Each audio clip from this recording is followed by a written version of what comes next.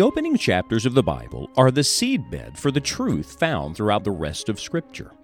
As we study the first 11 chapters of Genesis, we will discover principles that can guide us as we seek to have a new beginning with God. Are you in need of a spiritual reset? Good news. Our God is the God of new beginnings. Let's join Scott Pauley now.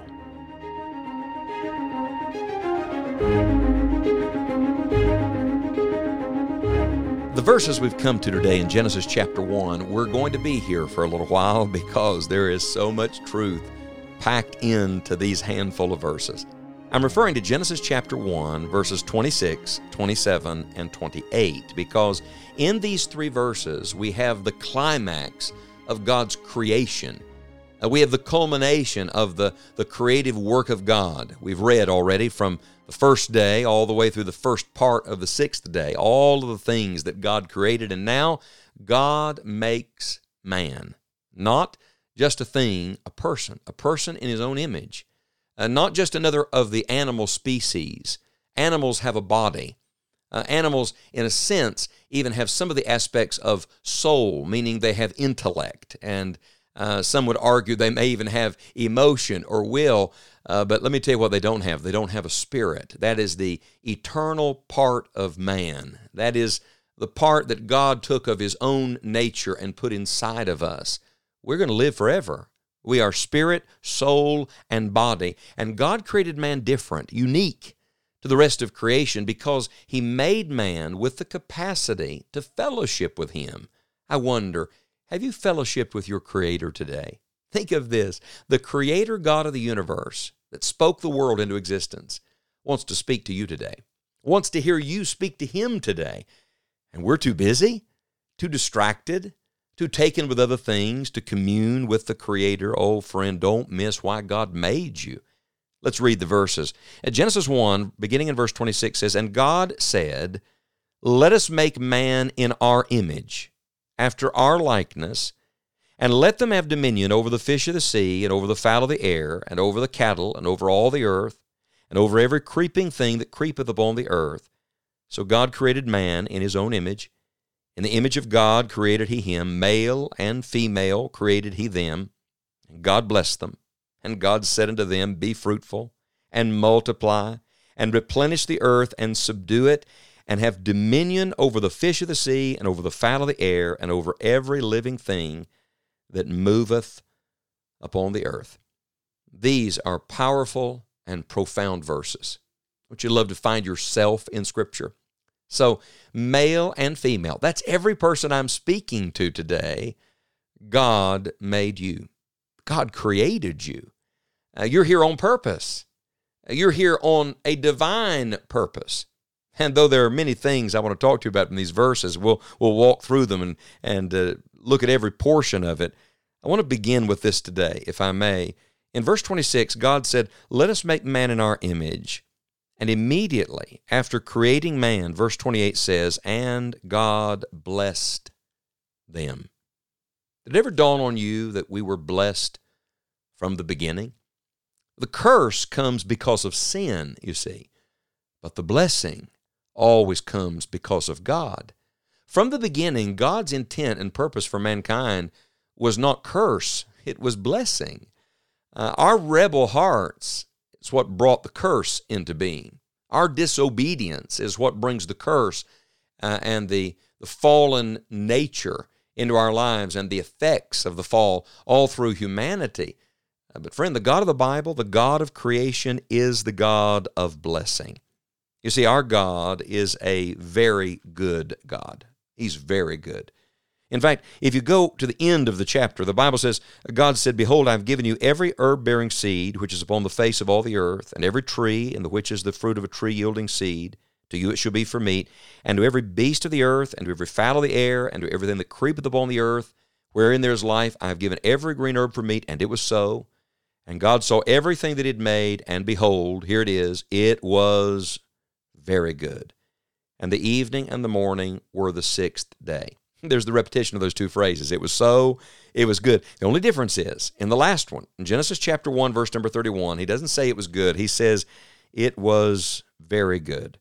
You see, our very good God has a way for us, and His way for man is always very good.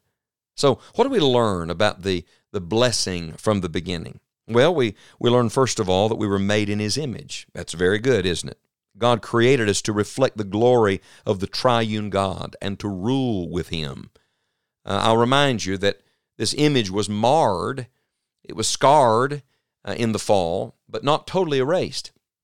We'll talk more about that in the future. But notice, let us make man in our image, after our likeness. This is God the Father, God the Son, God the Holy Spirit, the triune God, in perfect oneness and communion of purpose, making man to reflect the glory of the triune God. And a sin mars that image, but it's effaced, not erased. Let me ask you, when you look in the mirror, do you see your first father? Do you see Adam? Do you reflect that rebel heart? Or do you see more the new man, the Lord Jesus Christ? Because God made you in His image and made you to reflect His glory.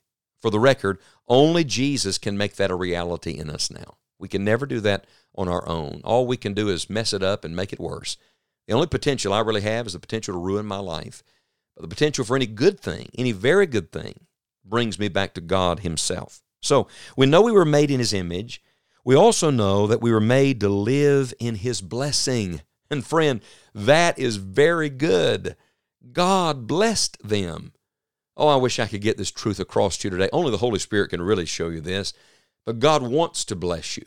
If you're not living in the blessing today, and I'm not talking about money. This is not some health and wealth gospel, some prosperity religion I'm talking about. I'm talking about the blessing money can't buy, people can't rob you of, circumstances can't take away, death doesn't end it. It's the blessing of God's presence. If you're not living in that blessing today, then you're living way below where God wants you to live, because God made man to live in His very good blessing.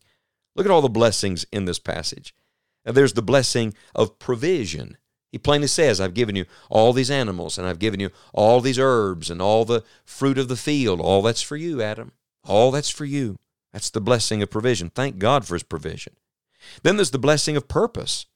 He gave him work. Some people teach that work is part of the curse. No, they were working before the fall. In fact, if you really study it out, the better job man did in his work, the more blessing came, the more it multiplied. He was sharing in God's great dominion. There's purpose in our work. Thank God today, not just for the blessing of provision, but the blessing of purpose. And then we'll come to this one. There's the blessing of partnership. What is that? In the next chapter, male and female. Eve will be taken from Adam's rib, and a helpmeet made for him. What a partnership God has given. What is all of this? This is the blessing that God created us to know. Friend, somebody said, well, Adam blew it, Eve blew it. We can't go back to that. Is there any way to get Eden back? No, you can't get Eden back, but you can get better. You ought to read Romans chapter 5. What we get in Jesus Christ, in the second Adam, in the perfect man, we don't just get back what Adam lost, we get much more. There is much more blessing. There is eternal provision and eternal purpose and eternal partnership, always found in the person of Jesus Christ. I want to challenge you today to meditate on the goodness of our great God and His desire to bring His divine blessing into our lives. We are nothing, He is everything, and that only comes to us through the person of Jesus Christ. We don't have the Garden of Eden to look forward to. We have much more than that because of Jesus. We were made to enjoy God's blessing. No matter where you are or what you've done, you can have a new beginning with the Lord. A great way to experience this new beginning is to have a fresh start in your devotional life. We encourage you to get into God's Word. On our website, enjoyingthejourney.org, you will find a wide variety of devotional plans from which to choose. We hope they're a blessing to you. Thank you for joining us today, and may God help you to enjoy the journey.